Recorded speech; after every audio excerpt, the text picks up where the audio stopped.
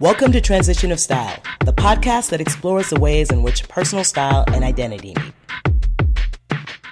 Transition of Style is sponsored by QueerCut, a global gender-free marketplace and online community that connects LGBT shoppers with queer-friendly brands and products.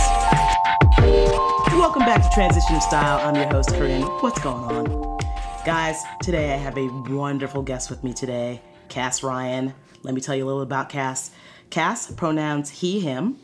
Cass is a storyteller, collector, drag king, traveler, horror movie lover, and owner of way too many sweatshirts. Cass, what's going on? Hey, Corinne. What's up with you and the sweatshirts? I mean, they're commemorative, but they're also comfortable, so I have way too many of them. Commemorative, like plates? Yes, yeah. I mean, like, you know, I am that idiot who will buy the $75, $80 sweatshirt at the concert. Like, that is my bag. 100% Oh my God, really? I have no... Yes. That's the craziest thing I've ever heard. Well, because you can put a leather jacket on top of it, and it all looks...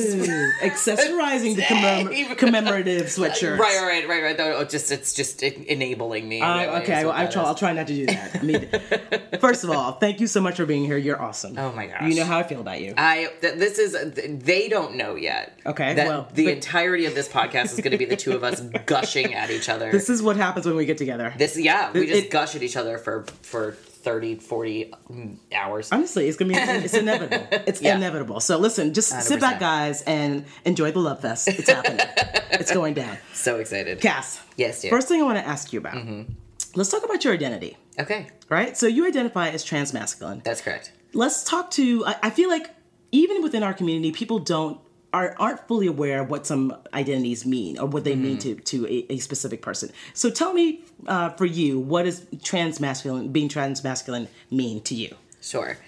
What transmasculine means to me is that when I was coming out and when I was looking around me to see who I wanted to identify, or like how, like who was representing in a way that I identified with that made sense to me. I wasn't looking at cis men, I was looking at other trans men, and I was looking at other gender nonconforming people. Yeah. And I was speaking to one of my good friends about this recently, and they were actually the ones that gave me the language for this, is that I never wanted to be cis.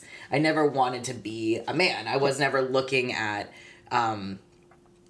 men in my life and saying, hey, I want to look just like Chris Pratt. You know, I was literally like, I want to look like the other like hot non-binary trans guys in my life. Like, yeah, that's how I want to be. And it's taken me a while. Like I used to say that I was a trans man and all that type of stuff, but now I identify as being transmasculine because I am not a man, I'm a transgender man. Yeah. And that's very important to me. Yeah. And that separation is what makes everything feel good. But it's taken a long time to get there. And that's important because, you know, you also...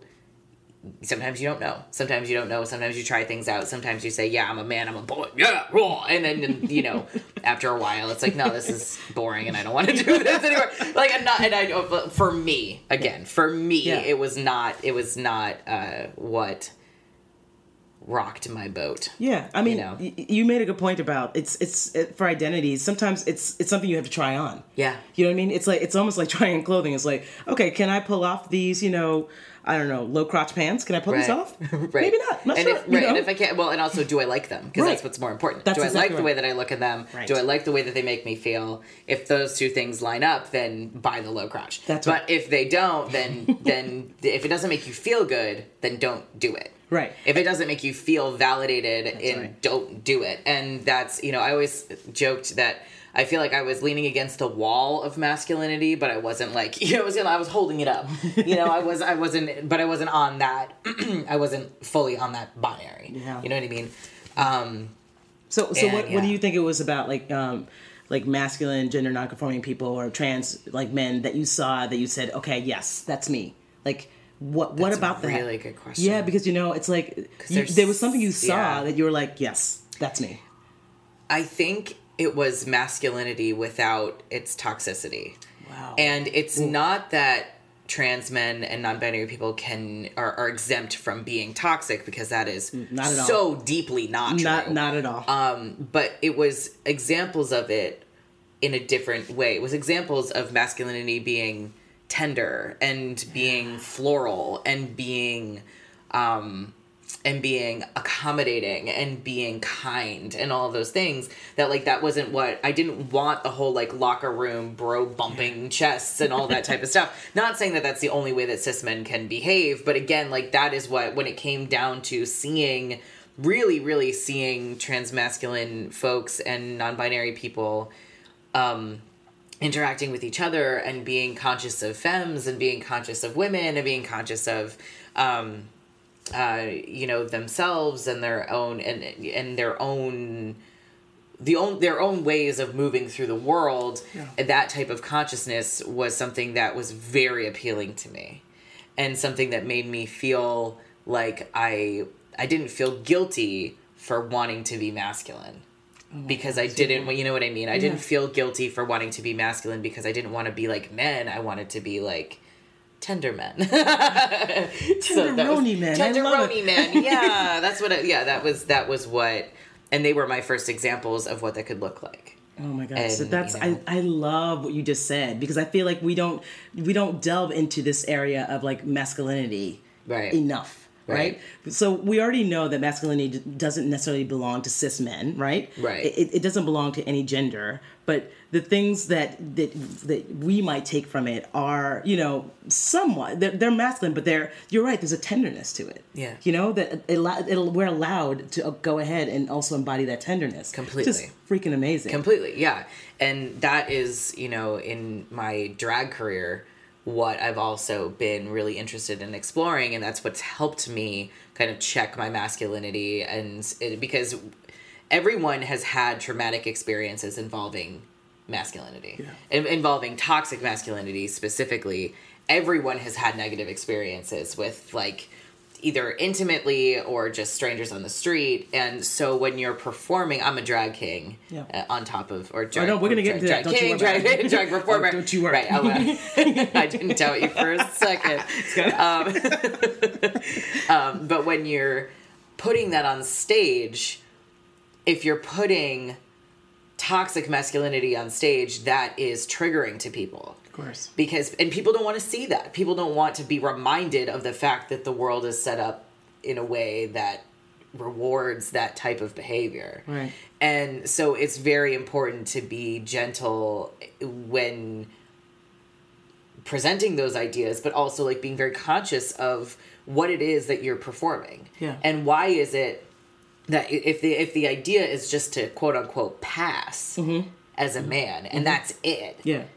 You're limiting the possibilities of what masculinity can be to something that is just painful and not powerful. And it can be powerful, and it can be so healing if you take the toxicity out of it. Right.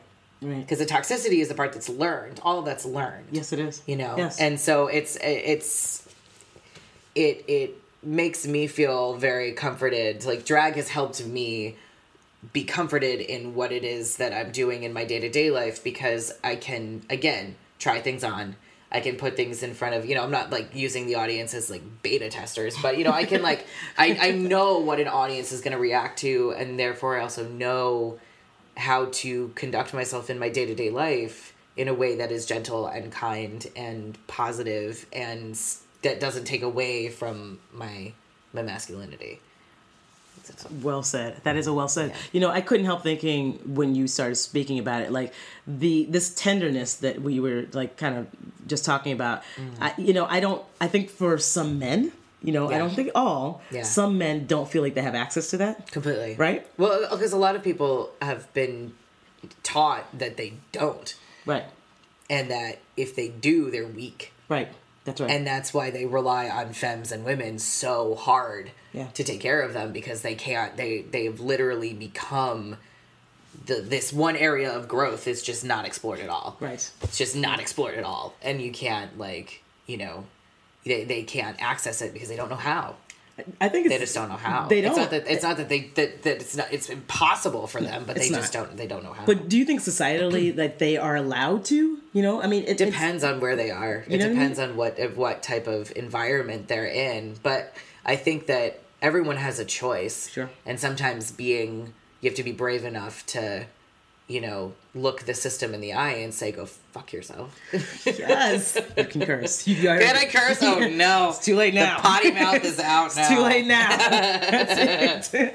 Well, okay. That's awesome. That's awesome. Thank you for breaking that down. I kind of feel like I want to go and delve into that more, but there's so many other things I want to ask you about. Yeah, so, for sure. One of the things I do love about you is I love your style. Thank you. You have a really unique style, and I feel like everything that I've seen you wear, you wear it with so much. There's so much of you in it. There's so much authenticity in it, and I love it.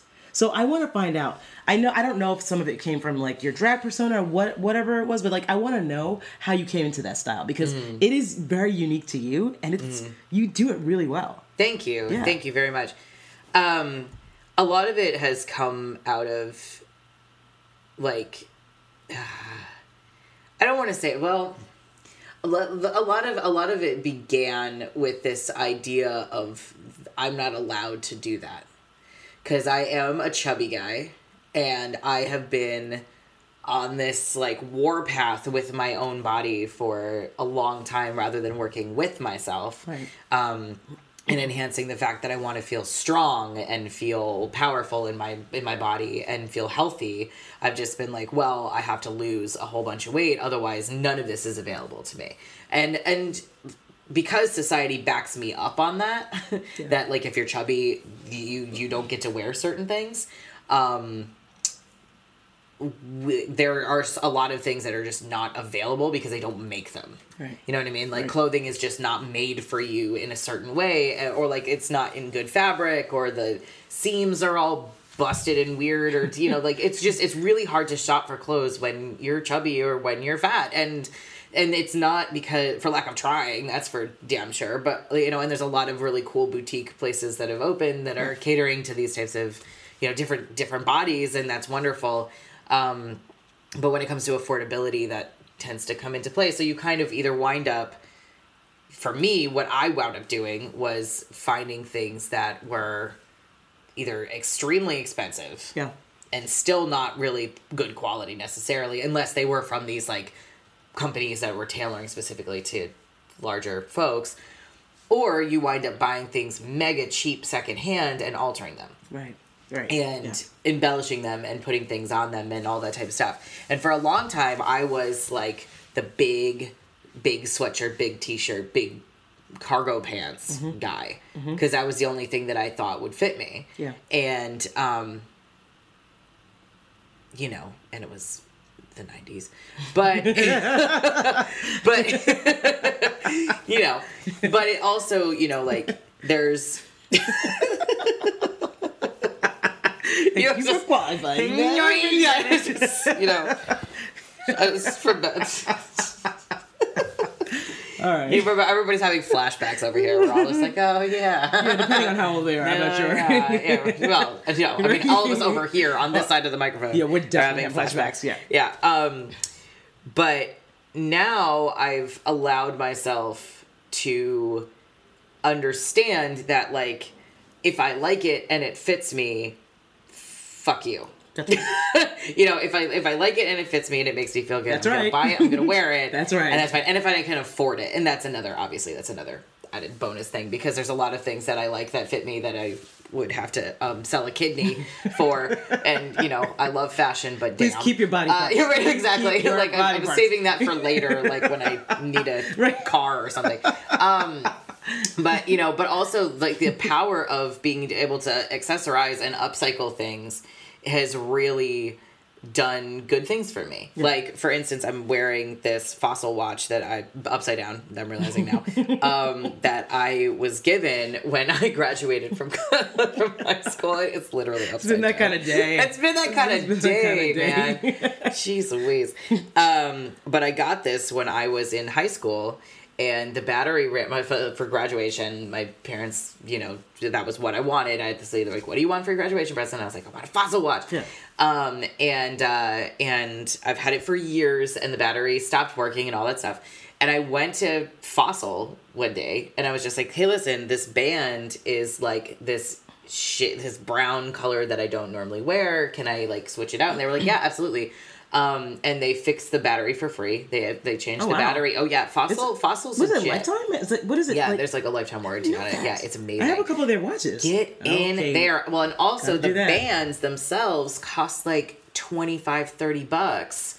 So you can change you can keep the face and change the band. Okay, tips for everyone out there. Mind blown. Yeah. Well, and it was so much more affordable, and they let me keep the other bands. Oh, great. Right, and taught me how to change them myself. So then you literally can have one watch and have like 4 or 5 different watches. Oh, wow. And it you know, that type of stuff I have to change. I'm changing my watch direction around because it's driving me nuts and it's upside down. But that type of stuff, you know, that type of stuff is like, what can I do to enhance what I already have? Right. Okay, so Save I have this, money, you know, I have this jacket that it's not working for me in this type of way, or it seems outdated or something, that I'll put like a ton of patches on the back, or I'll start embroidering the sleeve or something like that. You know, like, it's so good. I try to make it into something that fits me, that fits my personality, but still fits also my budget and fits me as a human. You know, like it's not easy, especially in this economy and also, you know, in this world right now. Yeah. But I really do prescribe to the idea of make do and mend. Right. You know, like I don't want to get rid of things that are working. Right. But then also, like, Corinne, for the people who do not know this, which is everyone basically, Corinne was the first person who came in with me and sat there with me for 3 hours, and we went drinking, through. So I don't right? Yeah, exactly. We had some martinis, and we went through every single thing in my closet and got rid of everything that didn't fit, that had pit stains. Yes, that was all that type of stuff. Because also because I do have this mentality of make do and mend. Sometimes it's hard for me to get rid of things because I think that I can use them for something else, and then I never do. Yeah. So it's kind of finding that balance between what is actually going to work versus what I hope will work in the future. And sometimes you just have to purge, and that's fine. But the purging is important. The important. I mean, I feel like that's really something that people don't do enough of, and they're holding on to things. They're like, "Well, this used to fit me. You know what? Let's get real with what's happening today." Exactly. You know what I mean? I've been there. Where I'm like, I'm sure there's some things right now that I know I need to be like, and if it's like a pair of like Gucci pants that you were like that you bought when you were at your like one particular phase in your life, then figure that out. Figure out how to do that. Yeah. But it is okay to upcycle and upgrade what you already have. I kind of agree with that. And then you don't need the extraneous stuff. And that's like, I love the mentality of having an entire closet that I can blindly reach in that's nice. And grab stuff and put together an outfit besides some key pieces that might go with certain things better. You know what I mean? Yeah. Like having pieces and then having substantial, like this is a base that I can put anything on. That's where you can really get into accessorizing, and you can get really into which you do very well, by the way. Thank you. You do some really great accessories. Thank you. I learned that. I want to ask you about that. Yeah, I learned that from Sasha Velour, to be completely honest. No way. Really? Yeah, way. She's my dear friend, and also I had the incredible fortune to be asked to travel with her when she first won RuPaul's Drag Race. Yeah. And we came up through the same drag scene together, and it was like her fashion is next level. Well, it's always been she's pretty flawless. It's always been next level. She's pretty flawless. But the way that she accessorizes is so intentional, and it's never like 14 layers of it's usually like one piece, two pieces. She usually wears a pair of earrings, and that's very like it's very more specific. Powerful. It's more powerful when it's that way, right? But they're all things that are special. Wow. They're all pieces to her that are like, her drag outfits are one thing, but then like the way that she Sorry, I'm also on testosterone and I'm going through puberty, and so my voice is literally like, so I'm like trying not to. Trying to find a range. It's like, where do I land? I'm trying not to turn this into a yodeling competition. Yeah, exactly. So that would be a first for this podcast. Right. Maybe we'll try it later. I can get in with that. Get in on that. Sure, I'll go with you. Yeah, there you go. Perfect. Open. That'll be the closing. That's just like yeah. Be perfect. We'll take that Walmart kid for a run for his money. Oh god, you're killing me. Could be great. You're killing me. But I just, it's such an easy and effective way to enhance a look. Yeah. You can wear black shoes, black jeans, black t-shirt, and like put just, and do the thing with accessories and make it so different. You could put every single person in the same outfit and then give them a table full of accessories, and every single person's going to do something different with it. And I was really afraid of that for a long time because toxic masculinity taught me that if you want to be masculine, you can't wear the accessories. You can't be flashy and... Except you can, and there are no rules, and do whatever you want forever. Yeah. Yes. And if you take anything away from this episode today, please take that. Whatever you want with fashion forever. Forever. Yeah. Always. Yes. Do it. As long as it is not appropriative. That's the rule. Really? Me. Is that the rule for you? For me, it is that, right. Because... Sure, I get it. As a white guy, also... Yes. There's a lot of things that are not meant for me. Yeah. There are a lot of things that I should not be doing. Yeah. There are a lot of things that it's important to remember why other people do them and why other cultures have them, and that if it's not your culture, don't do it. Exactly. And that's, I have a big problem with like decorative bindies. I think that that's really not okay. Yeah. Because it means something in a religious and a ceremonial context that has nothing to do with Coachella. Right. Don't wear the freaking headdresses. Don't do, just stop it. Like Madonna at the whatever was it? The VMA? Where was she? Like I think it was she won the VMAs or something like that. But like her latest outfit was atrocious. Yeah, she does a lot of that. That was not cool. And I love Madonna. And it's like, could you not? Yeah, Who is your stylist? Yeah. Fire them. And in her mind, it's like she doesn't mean to be offensive anyway, but she really hasn't thought it down into the level white. of what you're saying. She gets to pretend that she doesn't see that. Yeah, well, that's except for no. And that's messed up. Except for no. Right. Yeah. So that is my rule. Yeah. Is don't be appropriative, and that's very much of a harm none. Yeah. Take no shit kind of, mentality as well. But like it's very important to do your research and be careful, especially because there's a lot of beautiful, beautiful, beautiful pieces that don't belong to you. Right. Sorry about it. Well, but I'm not. Because get over yourself. Yeah, white people to white person to white people. Stop it. Not worth it. So let's switch channels just a moment because I don't want to run out of time before we talk about Vigor Mortis. Oh, okay. Your drag persona, Vigor Mortis, amazing. Yeah, which is the same rules. Okay. Do whatever you want forever. Don't be appropriative and don't be toxic. Okay. Good. Yes. All great rules. Yes. All great rules. I am also, as a trans masculine person, I am also a drag king, and I do drag as usually under a masculine guise, but he's a lot faggotier than I am, which I'm really, really enjoy being able to play with as well. Because, sometimes you just need to give yourself that moment. Yes, you do. And let yourself do whatever you want. Wear a boa. Yeah, you just need a moment. Exactly. Totally get it. And mine is mostly like, can I wear eyelashes too?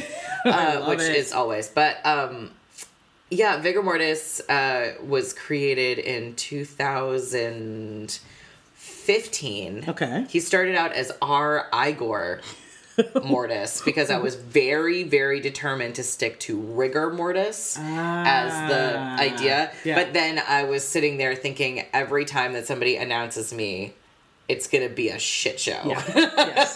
Because it's going to be like, which I'm guessing happened, and you were like, I need to stop this now. Well, because people would just go, rigor mortis, and then somebody eventually was like, said it in a way that sounded like vigor mortis, and I was like, oh, that's the one. But also, like, I love it, and I always say that I'm vigorously deceased. That's the joke. That is fantastic. You have a website that should be on there. That's amazing. It will be. It's either that or the finger guns of drag. That's my, I love it. That's so good. Because I'm a walking dad joke dressed as a demon. Good. So I love it. Oh my God. That's a great combination. It's a time. Yeah. But I like it. I like being able to throw on different characters and caricatures and walk them around and make fun of them and dance puppets. It's very you get to play. It's a human adult playground where you get to play with all kinds of stuff, including also like desirability politics and like confidence and all that type of stuff, and I with my brother Kay James from Switch and Play, I'm part of a drag and burlesque collective called Switch and Play. Talk about Switch and Play just for a minute. Absolutely. Everyone should know about them. Oh yeah, we were established in 2006. Wow, so that long ago. My goodness, I didn't know Switch and Play had been around that long. Yeah, exactly. Amazing. Well, and Kay James is our only original member, but he recently celebrated his 11-year anniversary. I think he's been doing drag for over a decade, which is insane. Yeah, and he's great. Along with Miss Malice, who's right behind him. I think she's at 9 years, wow. 8 years now. Wow, yeah. Yeah, okay. It's amazing. But yeah, we've been around for a long time. We have a residency at Branded Saloon every second and fourth Saturday of the month. Yep. Mm-hmm. Yeah. And we're expanding. We recently just did our Addams Family tribute show at National Sawdust, and it was insane. Yeah. It was insane. We sold out the tickets, and it was this incredible, gigantic, explosive experience, and there were incredible guest performers, and the whole show just felt like it was super curated from front to back, and I'm incredibly proud of it, and I'm proud of us and being able to do something like that and fill those seats and entertain the people. Yeah, Switch and Play is pretty awesome. Yeah, we've been around. We've been doing it for a long time. So I joined in late 2015 or 16, I think, and I've been doing drag since then, and it's been a whirlwind. It's been a crazy experience, but it's absolutely led me to do things that I never ever thought that I would. Yeah. And have confidence in a way that I never thought I could have it. Yeah. And it's taking every single type of performative learning that I've ever done and throwing it into one category, because you're moving to the music. Some people dance. I dance. Some people don't. But you're moving to the music. You are responsible for making your own costume. You're doing your own face, or like creating your own costumes, or having them made for everything from inception to other people have different involvement in their own costume making. Some people have them made for them. Some people make them themselves. Some people like me go to out of the closet and buy everything for $1 and and upcycle. That's right, upcycling. Yep.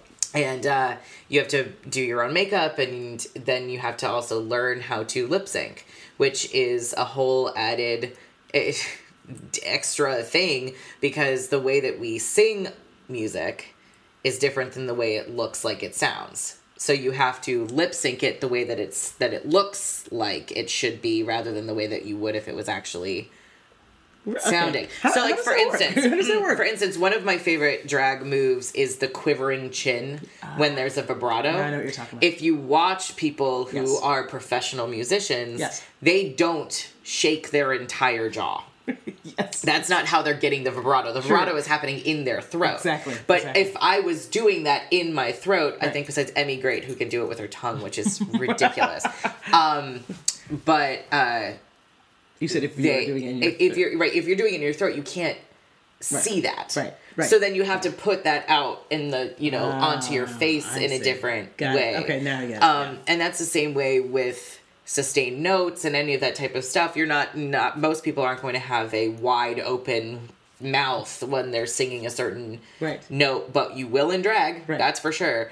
Interesting. And you have to breathe during that entire time, and not step on anybody, and not hit anybody in the face, and not be offensive, and be kind to your audience. You know what I mean? So it's like this whole, it's like a gauntlet of all these things that you have to do in order to do this one performance that lasts anywhere between 2 and 7 minutes. And it's such a wonderful, ridiculous challenge. I mean, it's such a wonderful challenge. What brought you into that? Like, what was the what pulled you into drag? I mean, I was lonely. I had moved. That is not the answer I was expecting. But you know what? We're gonna go with it. Go with it. Yeah. So really, was it looking for community? Like, what was it? Yeah. Okay. I had moved to the city, and I was couch surfing with now a human who I refer to as my fairy godmother, because I wound up staying for like a year living on her couch, which was crazy. Okay. Yeah. Because I've eventually settled with her and just stayed. We weren't expecting that to happen, but it did. And she's wonderful. But I was just working. I was just trying to. I moved to the city straight out of college, and I was just trying to make ends meet and trying to figure out how to get enough rent money together to start living in my own place. And I had spent the entire first year living here not doing anything involving community. Right. By year 2, I finally was like, I think I need to start making friends. So I hopped onto the wonder that is OkCupid and started just looking for friends and also dating and all that stuff. And I started meeting people and that kind of growing a little bit more community. But I actually went to Goldie Peacock's they used to do a drag king workshop years ago. And I found it on Facebook. And I was like, oh, that's something I dabbled with in college because I was doing special effects makeup and things like that. And so, of course, one of the big challenges was doing, turning my friends into dudes and that whole thing.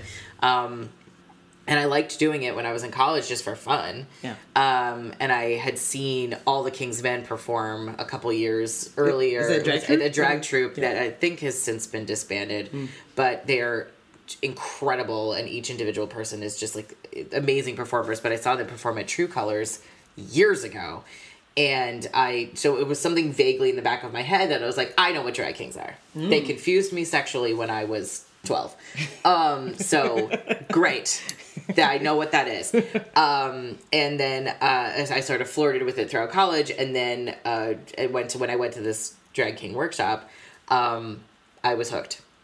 But I didn't know what to do with it because I didn't know how to put myself out there. And Goldie was the one that really pushed me and had just said, you have all these ideas, you have to do something.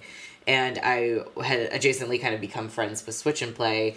And I performed, my first ever performance was in their Moxie show, which is a open drag night for newbies. Yeah.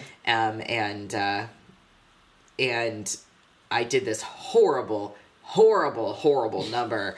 Oh my God, it's so bad. I've only ever done it once. Really? Once again, and that was for K. James' 10-year anniversary show. It wasn't that it was awful. It was that I grew up and I went to school in upstate New York. And we had to drive. There was not gay culture around us. Right. Because it was in Oneonta. Hard to find. Yeah. In the middle of nowhere. It's so true. It was in the middle of nowhere. Wow. So we used to drive an hour to go to this gay bar called Merlin's, which was in Binghamton. Got the name alone. Oh, yeah. And where they had one night a week that was ladies' night. And there were all of these drag kings that would perform. And all of that, it was all Usher. And it was all... Is that a drag favorite? Usher 100%. Are you kidding?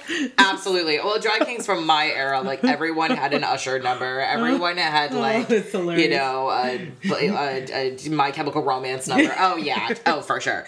Because there was always one that was the edgy boy, and then the sexy one. Did a lot of body rolls.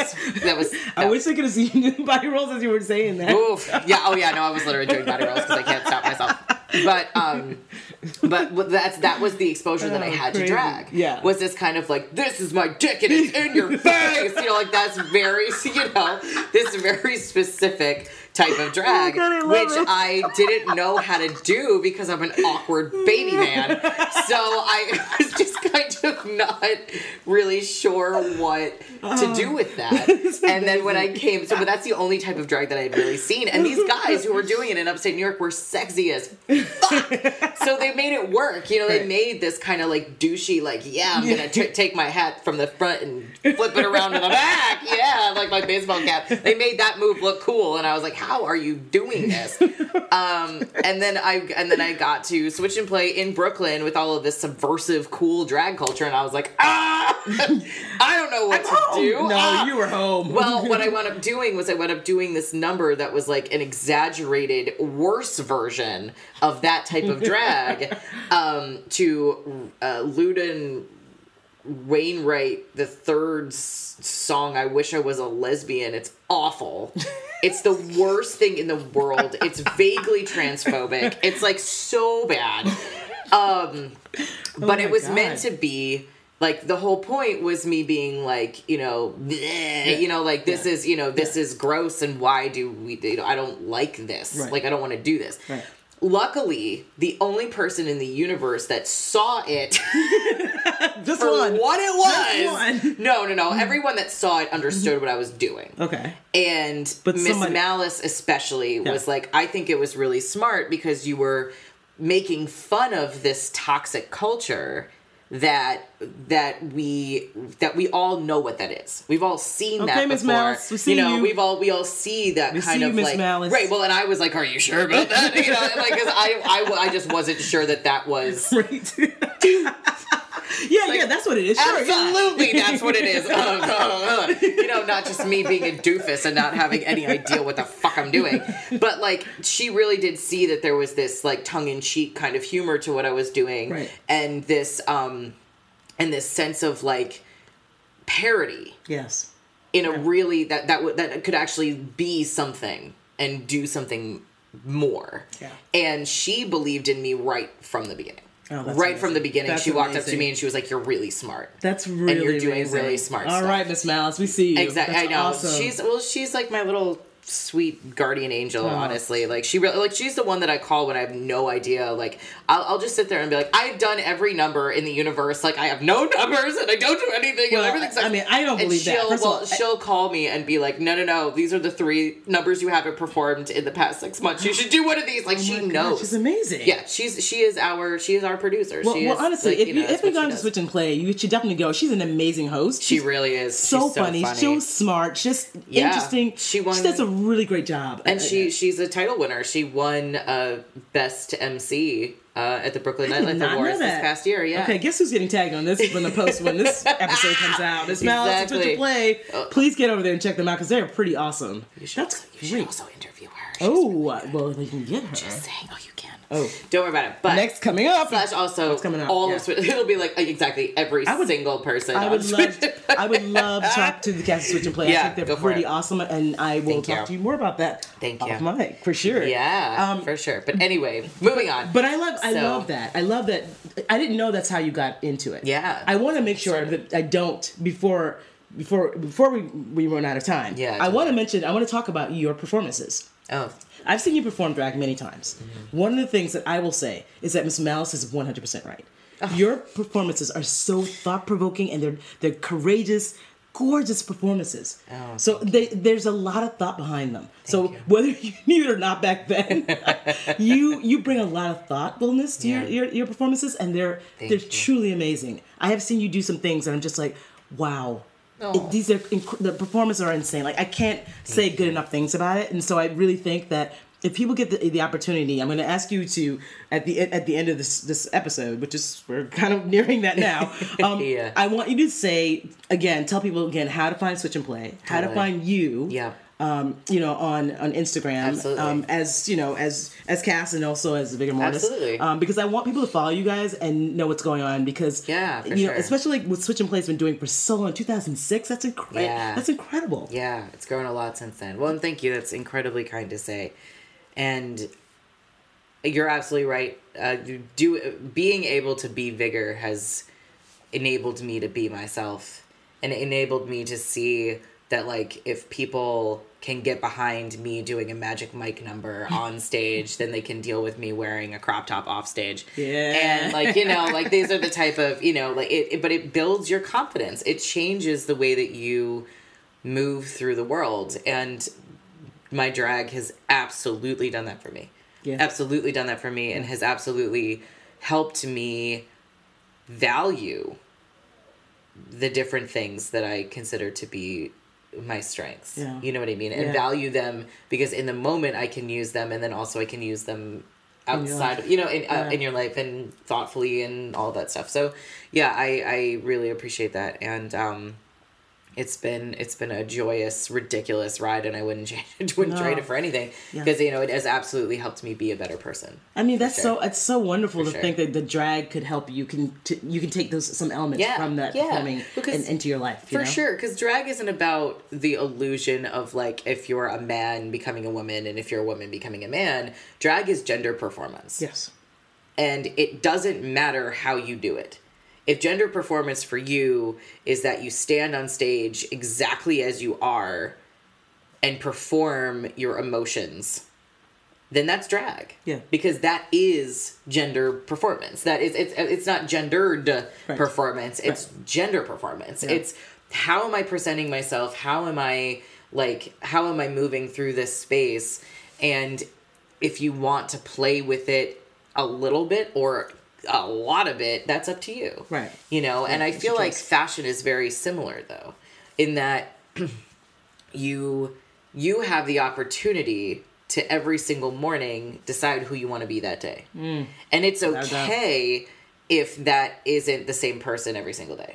100%. If there are certain days where you wake up and you're feeling braver than you did 2 days ago, good for you. Yeah.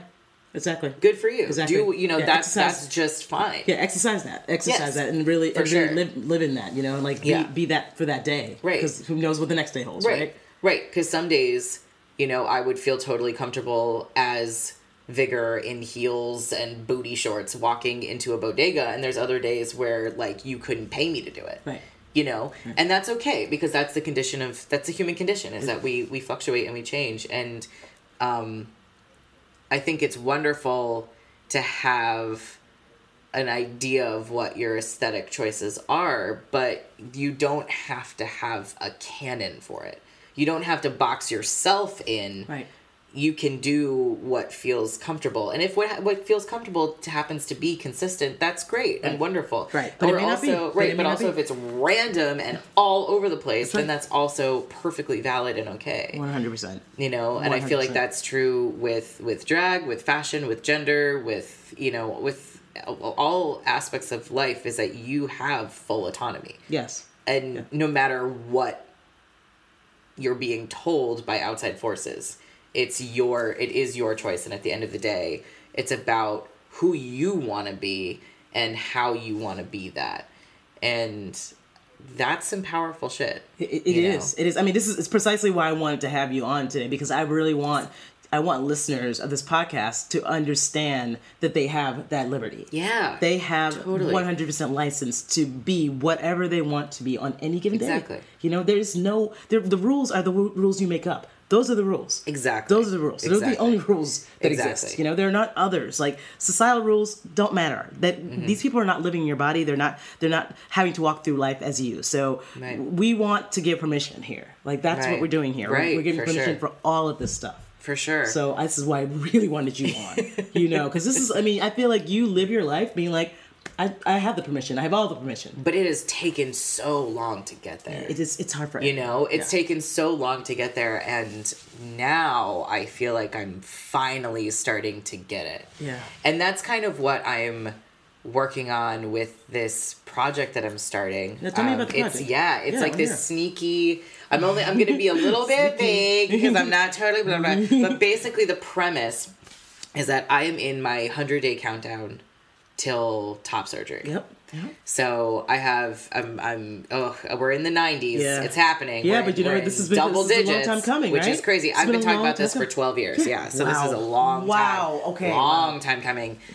But essentially the idea that I had was that I am going to record myself, and my beautiful roommate, Atticus Stevenson, is going to be helping me with this because he's a professional videographer, where we're going to document me starting from 100 days to top surgery and then 100 days afterwards. Oh my God, that's amazing. So the way that we're kind of structuring it and what we're trying to look at is that where I am right now in my own life is at a type of, it's not a bad rock bottom, it's just a rock bottom with no longer feeling like I want to accept my life as it is. Fair I enough. want more, I want better from myself. Fair enough. More than anybody. Yes. And this idea that everything that I've been doing has been fueled with guilt, and why haven't I done this yet? Why haven't I? Why am I not there yet? Why am I not ready for this? Why can't I just? Why can't I just? And trying to eliminate all of those voices and more say, okay, we have 100-day countdown to get our shit together before top surgery. Let's just aim there. Right. And then trying to train myself and actually really actively change the way that my inner dialogue works. So this way that I'm not fueled by, I'm not in a guilt-induced, mania, but rather that I'm saying, okay, today just wasn't that day. Right. And that's okay. We're going to pick it up and we're going to go on to the next day because I have 100-day accountability and then 100-day accountability afterwards as well. And then I can implement those things that I learned during these 200 days and use them in my everyday life and keep the things that are working and eliminate the things that don't. And just, it's almost like a science project, but it's also an emotional project. It's giving me emotional stakes in a scientific way. You know what I mean? So what do you think the end goal looks like for you? Like what would you say?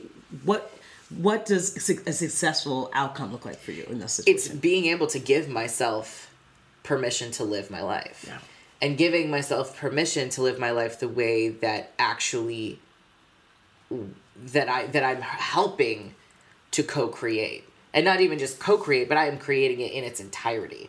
Because we were talking about this a little bit off camera.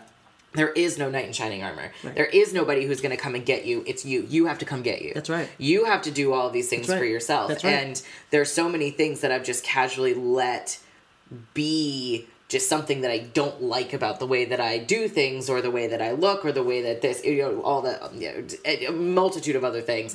And we're so comfortable with just having this laundry list of things to feel bad about. And I don't want to do that. Right. I don't want to live like that anymore. Right. I don't want to live from a place of pain. Yeah. I want to live from a place of power. Wow, this is powerful stuff. Yeah. Powerful stuff. Yeah. Well, and that's the idea behind it, is like it's a real human doing these things and being scared and not knowing what I'm doing and trying my best, but having bad habits that I have to break and all those types of things. So the idea is to empower myself, but also empower others by literally just speaking from the I perspective, not trying to speak on behalf of anyone else, showing people what it looks like when I take back my own life. Wow. And I take control of my own life and I empower my own life. Wow. And then you can get from that, from viewing it, what it is that you need to get from it. Yeah. But it's not something that I'm not sitting here trying to wax poetic about something that I want you to feel. It's something that I'm feeling, and if you identify with me, thank you. That is the standpoint you have to come from, because I think that's where it becomes powerful, right? Because you're not saying, let me show you how to do this. No. Right? No. God, no. Because I don't know. Right. So it's more, here's my experience. Yeah. Does some of this resonate with you? Right. Do you see some of yourself in some of this experience? Right. Like, what can you take from it? Exactly. Maybe you can take something, maybe you can take nothing. Exactly. You know what I mean? Exactly. I'm telling you right now, there are going to be plenty of people who can take from what you're saying right now. Because what you're doing right now is, number one, very difficult. Yeah. And number two, something a lot of people don't do because it's a choice that they don't really want to make. Yeah. It's a tough one. It's a scary choice. It's a scary one. It's a really, really scary one to be completely 100% honest with yourself about not only the places where you need to work, but places where you're brilliant. Right. Right. Right. Oh, wow. Oh. And places where... I got to snap for that one. Hang on. Because, I mean, we don't talk about this. No. The places where you're brilliant. Yeah. Oh my God. I think that's a song. I'm gonna have to get back on the acoustic. Yes, work please. that out. I mean, we need a track. So Oh my God, it's so good. Yeah. No, I have a friend of mine who's writing the track too, which That's- is so cool. Yeah, But it's amazing. like this idea of being able to own. Like, it's not just about owning your flaws. It's also about saying, Wow. this is all the shit that I can do. And I can do well. And that is so important.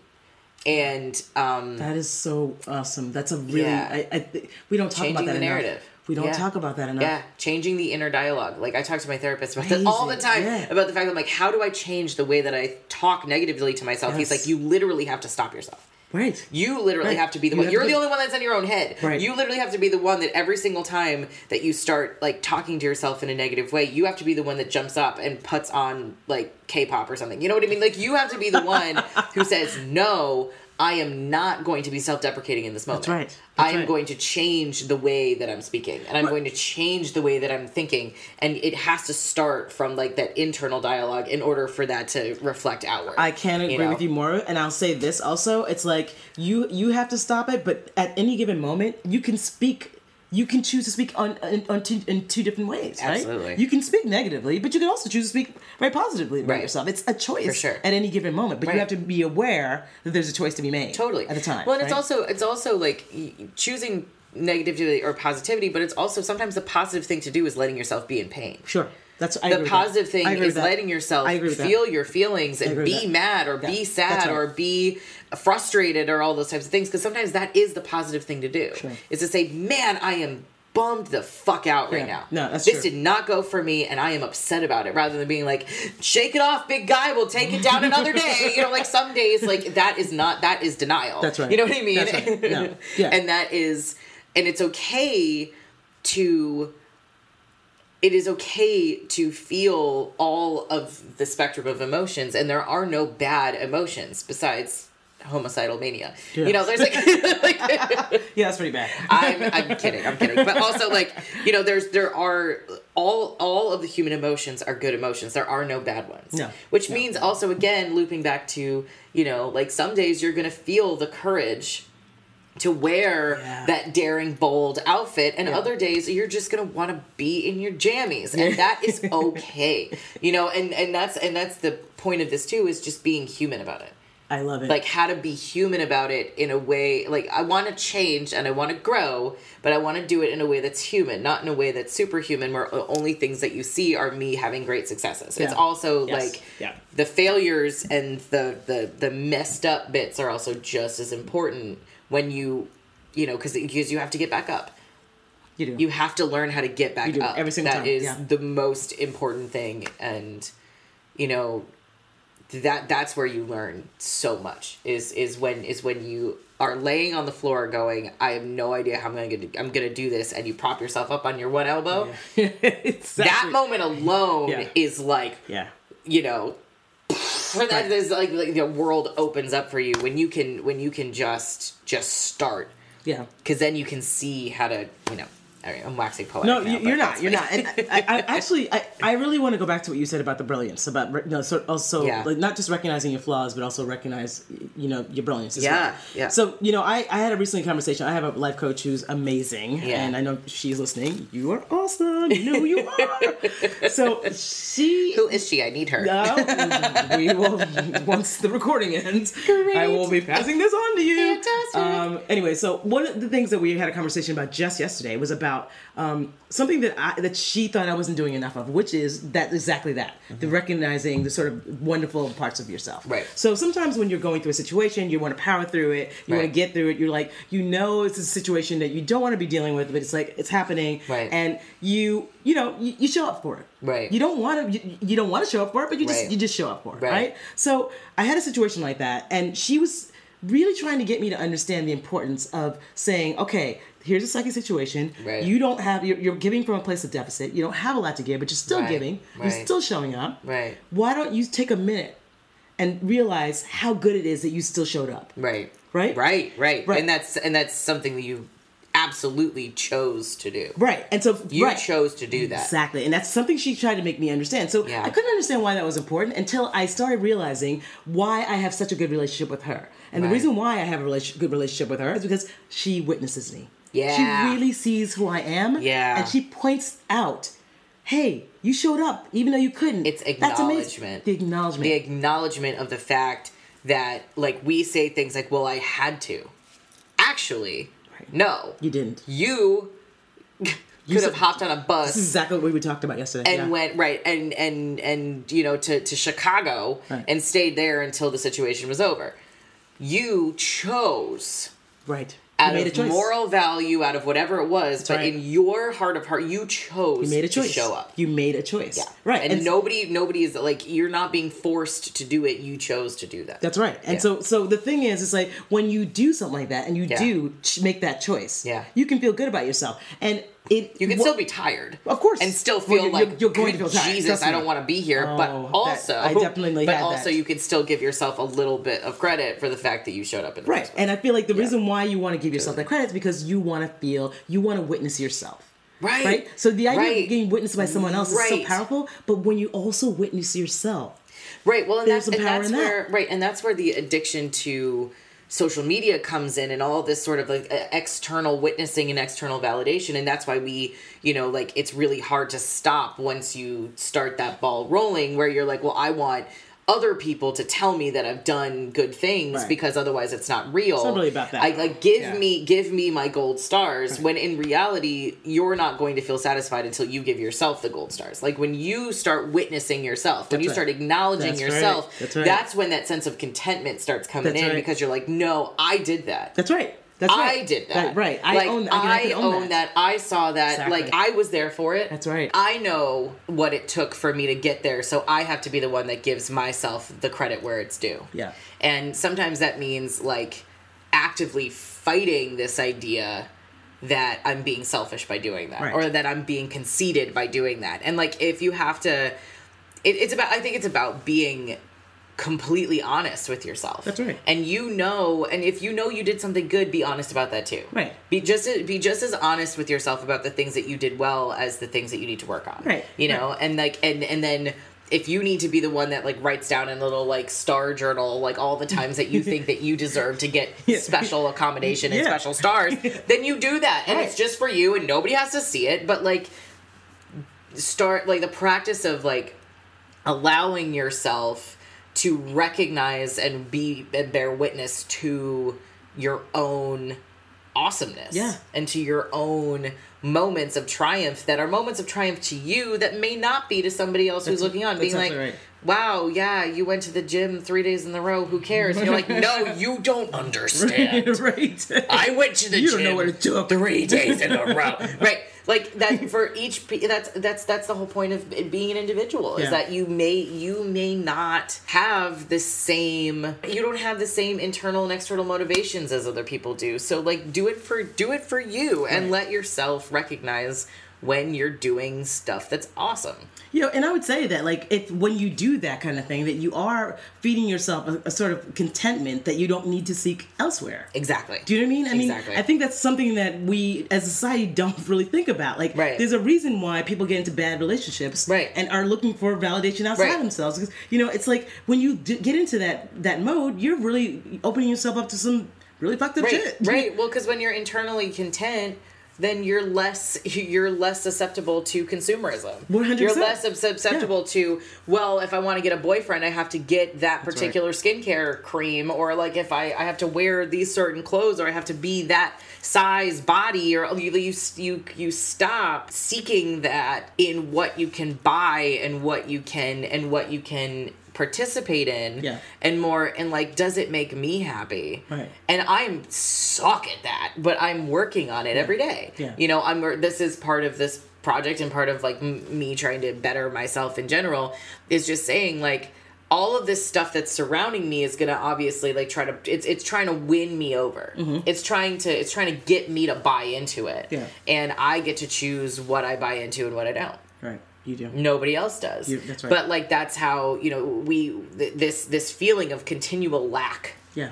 That's right. is what makes us feel like we need all this other stuff, right? We need these relationships. We need these, we need these other things to fulfill us rather than like, I need to give myself the kudos and the pats on the back and the acknowledgement that I feel like I need to try to get out of other people. Like, you can do that for yourself. You can do it for yourself. And it like, it really does make a huge difference. And I wonder if why people, some of the reason why people don't give it to themselves is that they think that they don't have whatever it is within themselves to give to themselves. Right. Do you know what I mean? It's we operate from a place of lack a lot of the time. Right. Like, I find it very interesting, the mentality of like there can only be one successful person in a partnership or things like that, like these types of ideas, because the notion that there is a limited amount of love in the world, or there's a limited amount of brilliance in the world, or there's a limited amount of talent in the world, or all these types of things,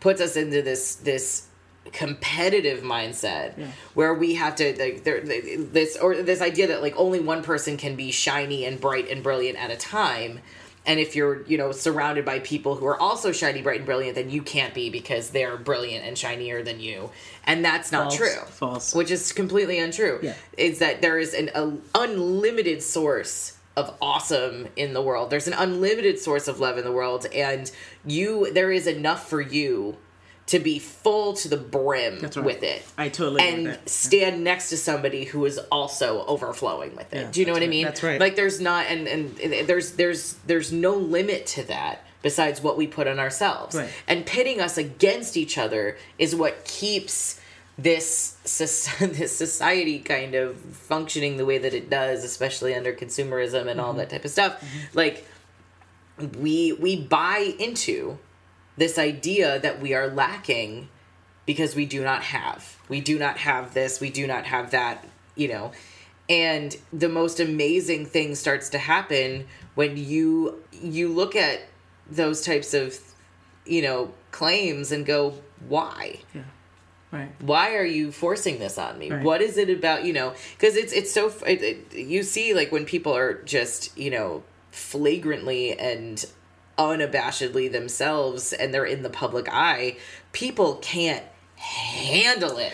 They can't handle it. They freak out because they're like, you're not conforming to what it is that I need you to do to validate the fact that I don't know how to do what you're doing. Exactly. So, and it's this whole, we've gotten a little bit like philosophical in here today, but like, it was always going to happen, It was always going to happen. But there's this, this idea of lack is what keeps us trapped. Yes, it is. There is enough for you. It is. There is enough space for you to be as you as you can possibly be. That's right. Without taking away from anybody else. That's right. There is enough space in this world for that. 100%. And the traps that we keep ourselves in are learned. They're taught to us. And it is absolutely within our power to dismantle them and tell them to go away. Right. And it takes years and years and years of working on, but it is a really, really good goal to have. It is. And, I mean, I can't wait to see what comes of your project because thank you. It's a very brave like undertaking. Seriously. Thank you. It requires a lot of courage. The honesty involved. Yeah. It's something that more of us need to be doing. We do. It's not easy though. I know it's not easy. Well, and you will when you're ready. Right. And I think that's the big thing is that, I was actually I talked to my therapist about this a lot, where he had mentioned to me that I keep saying things like, oh, I really have to do this and I should be doing this. And I don't know, I have this whole list of things that I have to do and I never do them, blah, blah, blah. And he was like, do you see that even that is a negative way of talking to yourself? Yeah. Because you're basically just reminding yourself how much of a fuck up you are. Yeah. By constantly saying, look at all this shit I need to do. And it's the same shit every single day. Yeah. Because you're not doing it because you feel too guilty or it gets out of hand or you do one thing and then by the time you get around to doing the other things, you need to do that thing again. You literally spiral. Right. You're spiraling. And so what if you didn't do your laundry when you said you were going to do your laundry? So what? At the end of the day, that is not the thing that matters. Did you, like, and sometimes, did you go out and have a good time and, like, bond with your friends and all that stuff? Yeah. Yeah. So don't feel bad about that. There's this amazing astrologer and medium and just overall wonderful human named Jessica Lanyadoo, who has a podcast called Ghost of a Podcast. And she said something in a previous episode that really, really got me, where she was like, if you are going to sit on the couch all day and beat yourself up all day long about sitting on the couch, are you enjoying that? Right. Are you enjoying that time? Is that doing anything for you? Right. You know, if you're going to eat the cake and shit all over yourself for eating that cake the entire time, why? Right. Why is this something that you're doing? Don't you want to sit on the couch and enjoy yourself? Right. Right. And enjoy your time Right. and be like, ooh, this is comfy and I like this couch, and like feel like this is something that's contributing to my day. Right. And don't you want to eat that cake and be like, this cake is delicious and I love this cake and I want to eat more of this cake. It's so good, and it makes me, it's giving me something right now. Like, which situation feels preferable? That's right. You know? Right. Yes, that's right. So what do you need to do in your life, in your day, to get yourself to a place where you can have couch time and it feels good and it feels productive and it feels like something you're not guilty about? Right. What can you do in your day that makes eating that cake feel like something that's a nice treat that you can give yourself that is delicious and you're enjoying that cake? And that's going to be different for every person. It is. You know? It is. But I would say the thing that's not different for every person is that it has to come. You have to have an awareness of yourself. Yeah. Right. Yeah. I mean, that you is, have to be willing to look at you all of have this to. stuff. I mean, even the think small about stuff. it. It's like you said. Like you know how easy it is for us to have that voice in our head go to that negative place. Like you were saying with your therapist, when your therapist was like, so what if you didn't do the laundry? Like you go into this place of like, oh, I didn't do these things today. It's God, like, I'm such a failure. I didn't do my laundry, and I said I was going to do my laundry for 2 whole days, and I didn't do it. Okay. Right. All right. And so you go there immediately. Right. Okay. So the laundry didn't get done. Okay. Right. So maybe we'll do it today. You know, Right. it's like we just go there so quickly. Yeah. You know, it's so We're fast. so comfortable with psychologically torturing ourselves. we are. That we're completely fine with that. We're completely fine with psychologically bullying ourselves to a point where we are stagnant. That's right. We can't do anything. That's right. We've convinced ourselves that we are a useless sack of poo and we can't do anything. And unfortunately, because we are the ones that got us there, we are the only ones that can get us out. Yes, without a doubt. Oh my goodness. We are the only ones that can get us out. Like you That's can right. have the most wonderful, caring, supportive partners in the universe, Right. friends in the universe, family in the universe, and they can come into that room and be like, you're wonderful and beautiful and handsome and powerful and get out of bed and let's do this, and it's not going to make a damn bit of difference. That's right. Because you're not the one that's doing it. It's not coming That's from right. you. That's right. Well, that'll And only you be have to make that temporary, choice. Right. Like, Those are Band-Aids on a Exactly. much larger wound. That's absolutely right. Yeah. And if you're not going to take responsibility and do it for yourself, then it's not going to stick. Exactly. Right? So you have to do it. So basically, your project is you saying, I'm taking responsibility. Yes. I'm Yes. stepping up to the plate. Yes. I'm going to show up Yes. for me, and I'm going to figure this stuff Right. out. Because the way I'm living right now, Right. not good enough. I Right. can do better. Right. Which Yeah. means that if I, mess up and I don't film on a day when I said I was going to film, I have to try to come up with a kinder way Yes, to you say, do. all right, we did not do this today, so what are we doing to do it in the next upcoming days? How are we Right. like it's forcing me also to get on a schedule and get on a program Yeah. that I have been saying that I want to do but haven't been doing because I'm too guilty to start. Yeah. Yeah. And so I'm using this as a catalyst to get my shit together. Well, And that's the whole point. I think you're gonna have to. This project is going to be amazing, but I'm wondering if a book doesn't have to come out at some point, because I'm just saying. Yeah, I know. These are life lessons that are people Right. want. Right. You know. Well, it's like we're trying to decide if it's going to be like a documentary that's a feature thing, So or if good. we're going to do episodes and webisodes and things like Oh, that. that So we're sounds we're so gonna good. work that out. But I'll let you know for sure. Well, you have to come back on and talk about it. Yeah, obviously. For sure. This is already going to be a 2-part podcast. Hello. Because, like, you mean 3 parts? This is already 2 parts, basically. But I am enjoying it. I am enjoying speaking to you. I've enjoyed speaking to you, I too. want you, before we go, tell everyone where to find you. Tell everyone where to find Switch and Play. Tell everyone where to find Vigor Mortis. Tell them where to find all the things. All right. So Switch and Play you can find on Instagram at Switch, SWITCH, the letter N, PLAY. That's the same on Twitter. My Instagram is QueerKidCass with 1 S. And my Vigor Mortis is Hey Vigor Mortis. So it's VIGORMORTIS. And that is on all of my social media, Facebook, Twitter, Instagram, because branding. And and stay tuned. This project is going to be really good. And I'm so thrilled to have been able to sit down and have one of our normally just like over wine and dinner conversations recorded forever. I love it. I know prosperity is going to be amazing. So thank you so much for being with us today. You're amazing. You're amazing. You already know how I feel. He's the best. So much. Oh, so much love. God, I know. So gross. Love. I know. Guys, thank you so much for listening to us today. Please, if you haven't, subscribe to the podcast, write some reviews, go on Instagram, DM us, write comments. Let's hear from you. We want to know what you think about it. We're going to sign off for today, but thanks so much for being with us, and we will see you again next time.